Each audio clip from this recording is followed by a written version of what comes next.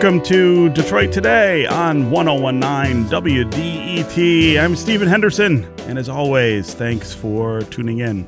A little later in the show, we're going to talk about unexpected candidates who don't have a lot of political experience, candidates who maybe don't seem to be all that great a fit for the office they want to occupy, and how often those candidates seem to be winning. Is this a new chapter in American political history, or is this something that's been going on for a really long time? Of course, Donald Trump is the most immediate example we have of that, somebody who was a businessman and a reality TV star who decides he wants to be and should be the president of the United States, but we've seen it before. Of course, Michael Bloomberg was the mayor of New York. Rick Snyder is the governor of Michigan. Neither of them had any political experience before they did those jobs. So we're going to talk about that with Mark Krugman, an American history professor and director of the Center for the Study of Citizenship at Wayne State University. And then we're going to talk with Adrian Hammond, who is a CEO at Grassroots Midwest, a political and bipartisan consulting firm. They have really different perspectives on this phenomenon. But first, today, we want to continue our series of conversations with refugees and immigrants to this country in the wake of the profound immigration changes that President Donald Trump announced a few weeks ago. We are doing this here at WDET because we sit here in the cradle of immigration in this country, in a community that is so heavily influenced by immigrants from other countries, primarily from the Middle East. We have more immigrants from that part of the world than almost any other American city or any other city around the world. We have more Muslims who live here in Southeast Michigan than most communities do. These are the people who have been targeted by President Trump's changes in immigration policy, and we feel like their stories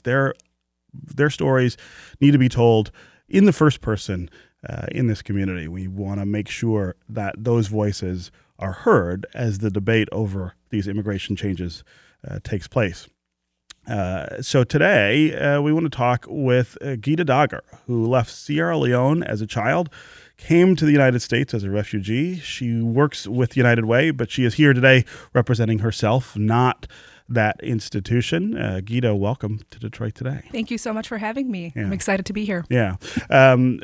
You have a very, very interesting immigration story. Just walk us first through what your life looked like when you were a child and sort of how you came to be in this country. Sure. So my parents are both of Lebanese descent. I was actually born and raised in Sierra Leone for the first few years of my life. Obviously, there has been a lot of turmoil in different parts of the country, in different parts of the world, and Sierra Leone has been a victim of that, specifically civil war. Mm-hmm. And so in the 1990s, late 1990s, my family fled. We came to the U.S. and to Dearborn specifically, mostly because we knew it had a large Arab American population. Uh-huh. And the funny piece is that I come from a line of immigrants, right? So I'm not the first generation immigrant. My parents were also immigrants from Lebanon to Sierra Leone. Right. My grandfather on my mother's side moved to Sierra Leone when he was in his early teens or mid-teens for economic opportunity.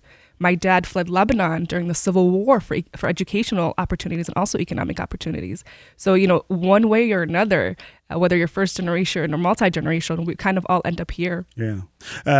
Talk about your immigration to the United States. Your parents came here seeking asylum. Yeah. What was that process? So the Civil War in Sierra Leone was extremely gruesome. Lots of violence, extremely bloody. So it was a very long process to actually get out of Sierra Leone. It's exactly what you would see in the movies and what you hear about. It was one of those very dramatic stories. We fled on a cargo ship to get out of the country. Wow. I went to a neighboring country. We were held hostage for 13 hours. There were multiple of those sort of stories that you hear about in books and movies. And you have how old were you when this happened? So when I arrived to the U.S., I was 9 years old. Okay, so you have a clear memory then of very vivid this memory. Cargo ship, for instance, yeah. and being held hostage For what reason? What was the? So we were being held hostage in a hotel that was supposed to be a refuge for everybody that was trying to get out of the country, and the rebels actually attacked the hotel and held everybody hostage. They started bombing it and wouldn't let people leave. We were trapped in a basement, and they said, "Well, you could die this way. You've reaped the benefits of this country. You might as well die this way." Wow. Yeah. Wow. And so from there, how did you get to the United States? So we got on a cargo ship, went to a neighboring country called Guinea, which is also in West Africa, and waited it out there for about 3 weeks to get our paperwork ready and to make sure that we were coming in legally. And we came in on a visa, and a visitor's visa, because we had family here. Okay. And so when we got here, we applied for asylum. And we went through the process, immigration paperwork, obviously lots of wonderful organizations in the area that support the immigrant community and the refugee community financially, economically, socially, in multiple ways. But after 8 years or 6 years into the process, after having been established here, lived life and been going to schools and developed social relationships and every multitude of that, we got a letter rejecting us for asylum, which was absolutely heartbreaking. This is life as we know it at this point. And what was the reason for the rejection? So the rejection said that Sierra Leone was in good shape again, that we could go back to Sierra Leone. Yeah, in which, if you know Sierra Leone and you know the history, the way it repeats itself Sort is that it just always in tumult. Exactly. And it easily flips in Sierra Leone. So they said that everything's fine, you should be able to go back. And that wasn't the case for us. It was actually the longest I've ever lived in a place. Living in the U.S. was the longest I've ever lived in a place consistently. For the first few years of living here, I always had an emergency bag packed in case something was to happen. So there's also a psychological piece to it as a child and as a family. That maybe you won't be able to stay. Yeah, absolutely. To say that this is life as you know it now. You've been here for a very long time. Now you got to uproot and get out. It's the only consistency emotionally, psychologically, socially that we had for a very long time. Right. This was home. And for my younger brother, who was 4 when he moved here, this is the only place he's ever known.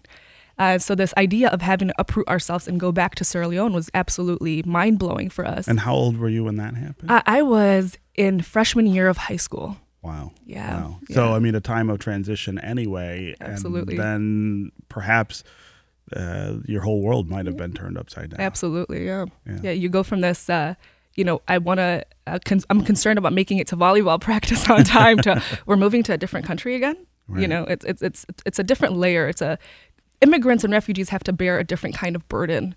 And I think a lot of people miss that. But I like to think that burden kind of helps us craft our purpose. And that's, to me, ultimate liberation of oneself, is knowing what your purpose is. Right.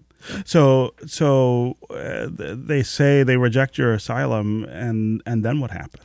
Luckily, at that point, obviously, my family had been working. We've been contributing. My mom, for a very long time, worked 2 jobs. Was a parapro and a translator at one point, and also a salesperson at Hudson's. And my dad was also working very hard as a medical coordinator. And his employer found out about our story and said, after everything, they want you to go back. And he said, I'll sponsor you for a green card. And that became our path to legal residency and permanent residency, It was permanent residency and eventually citizenship. Wow. So, I mean, ultimately it was that your dad's boss decides that... he watched our story unfold. He knew the sacrifices that my parents made. He knew that there were 4 kids at home. It wasn't, just this family that's a statistic. He knew our story. He knew what we were going through. He knew the hell that we had been through to get here. And he said, not on my watch, not if there's something I could do about it. And he sponsored us. And I'm extremely thankful for him every single day, mostly because I know what the other side looks like. Right. And I know the opportunities I would have missed out on. Yeah. This is Detroit Today on 101.9 WDET. I'm Stephen Henderson.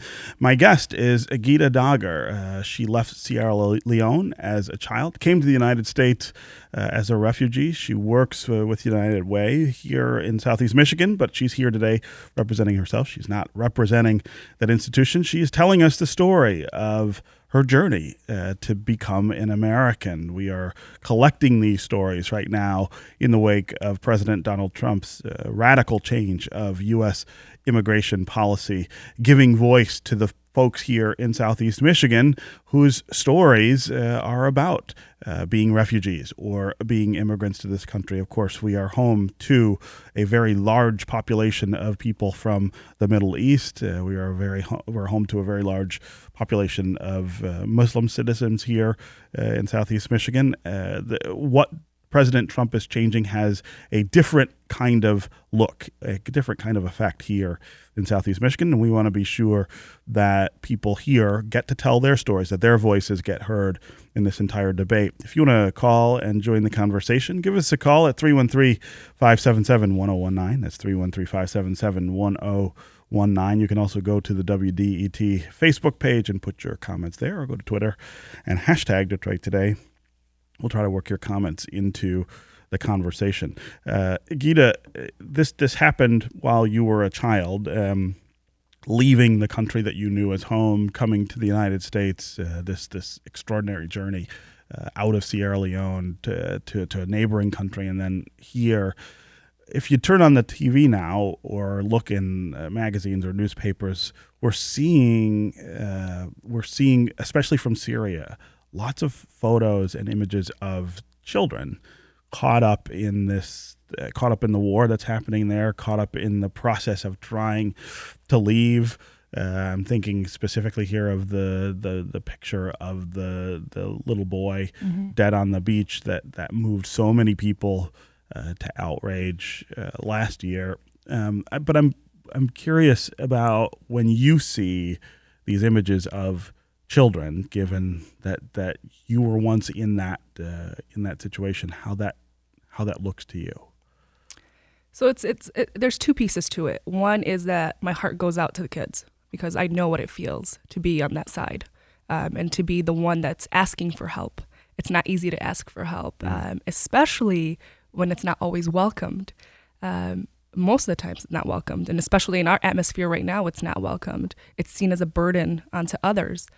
So my heart goes out to them. The other piece that it's really frustrating that we haven't learned from the history. We haven't learned from our mistakes. And I'm not talking just as a country, but as a world and as a society, that these kids, like myself, this is happening to them at no fault of their own. Right. These are the consequences of political structures, of systems that are in place that have always been there, whether they're around or not. They're just the victims of it. The same goes to their parents, right? And so it's extremely frustrating to watch. And I would hope that folks would kind of just understand that these are human stories rather than statistics. I think that's what it boils down to quite often. And we tend to sometimes also tokenize those stories. We take those stories and we make them the symbol of these movements. In my opinion, we don't need to necessarily keep tokenizing one story after another. We should just learn at this point. These are the values that we are built on as a nation. These are the values that bind us as a society. The well-being of a kid, that is, whether you know him or not, or know her or not, is the well-being of all of our children. You never know when you end up in that situation, is the thing that I always tell folks. Yeah. You never know what will happen in your world, and you end up being the victim. You end up being the refugee.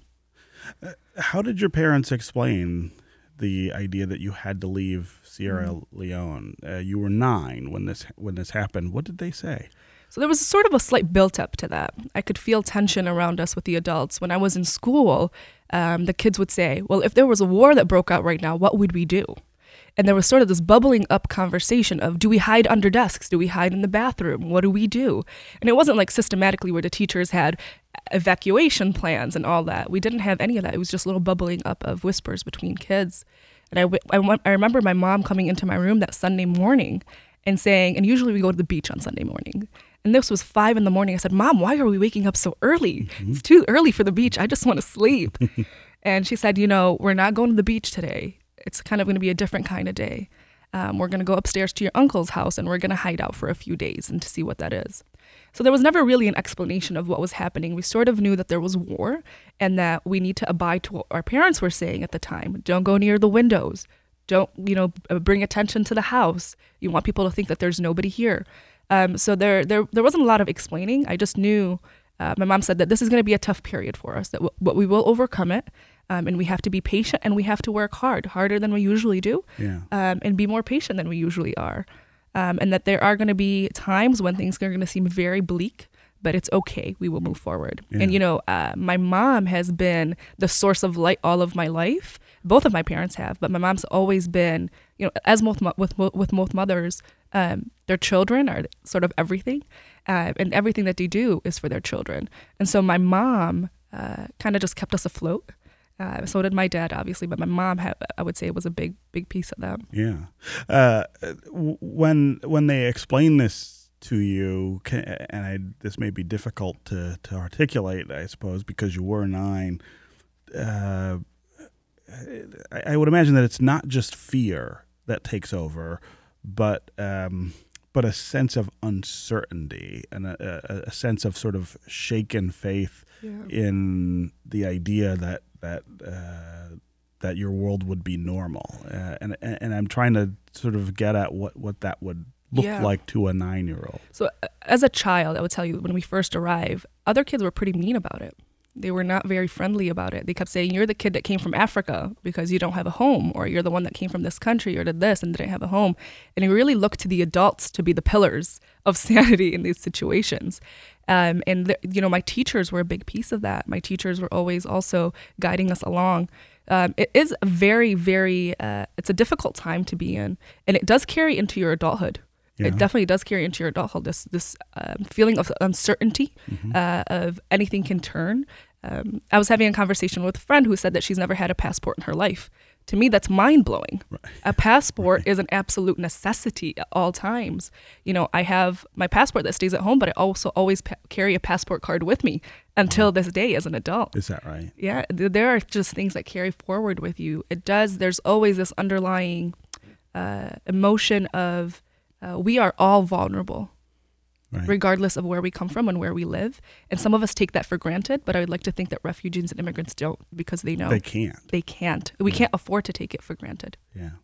Again, 313-577-1019 is the number to join the conversation, 313-577-1019. We are continuing our conversations here on Detroit Today with immigrants and refugees to this country in the wake of President Donald Trump's tremendous change of immigration policy here in the United States. We want to hear from those folks who are affected, who might have been affected if this had happened years ago, for instance, maybe not have been able to come to this country. 313-577-1019. Are you an immigrant? Are you a refugee who is here watching all of this unfold now in the wake of Donald Trump's changes to immigration policy? Give us a call if you want to join the conversation, or go to the WDET Facebook page, put your comments there, or go to Twitter and hashtag Detroit Today, and we will try to work your comments into the conversation. Gita, you organized the DTW protest after the executive order. Obviously, you're not a fan. That's not a surprise.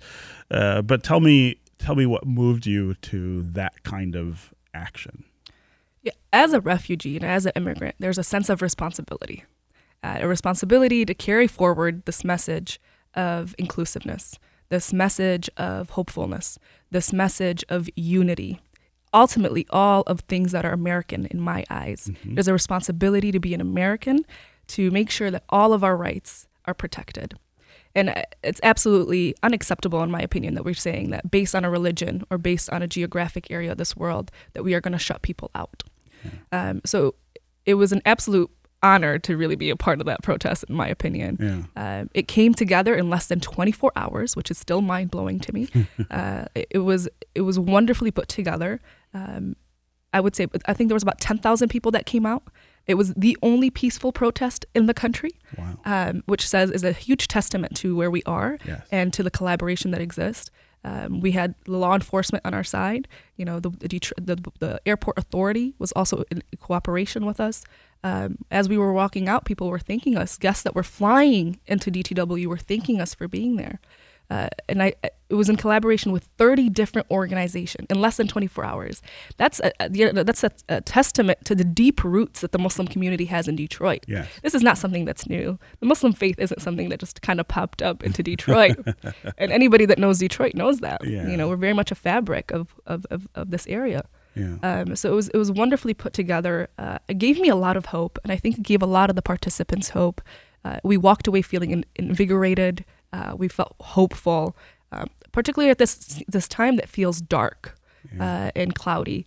It gave us a ton of hope. We were very happy with it. I think it's hard for people, even people who are sympathetic to the idea that this change will have an effect on people in our community. It's still hard if you're not a part of that community to really feel what's different.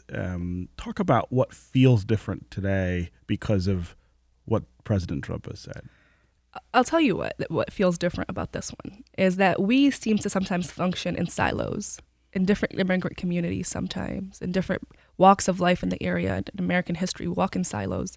And it was great to see the unity that came out for this one. It seems that we have kind of had enough as an American society. We are going to move forward with oneness on this. And it was really liberating and invigorating to see that. What's different about this, I think, to me, this sort of ban, is that it's very blatant. It's not even covered. Yeah. There's nothing subtle about it, in my opinion. There's not even a way of saying it's not even about national security. It's really about insecurity. It's about ignorance and arrogance and fear. And I think people are seeing right through that this time around. And it was beautiful to see people come together and stand up. We were not expecting that sort of turnout at all at these protests. Yeah. We were not expecting the level of diversity that came out for these protests. I was expecting to see a lot of Muslims, a lot of Arabs, a lot of Latinos, because those are usually the communities that we talk about when we talk about immigrant communities. Yeah. But everybody came out, all walks of life. And it was so wonderful to see the different allies that were stepping in this, because I think a lot of them understand that this is not so much an attack just on Muslim. This is on American principles and American values. Yeah. Okay. Gita Dagar, a refugee from Sierra Leone here in the United States. Thank you very much for being with us and telling your story on Detroit Today. Thank you so much for having me. Absolutely. All right, up next, we're going to talk about how the rules have changed over who can run for office and, more importantly, who can win. Stay with us on Detroit Today.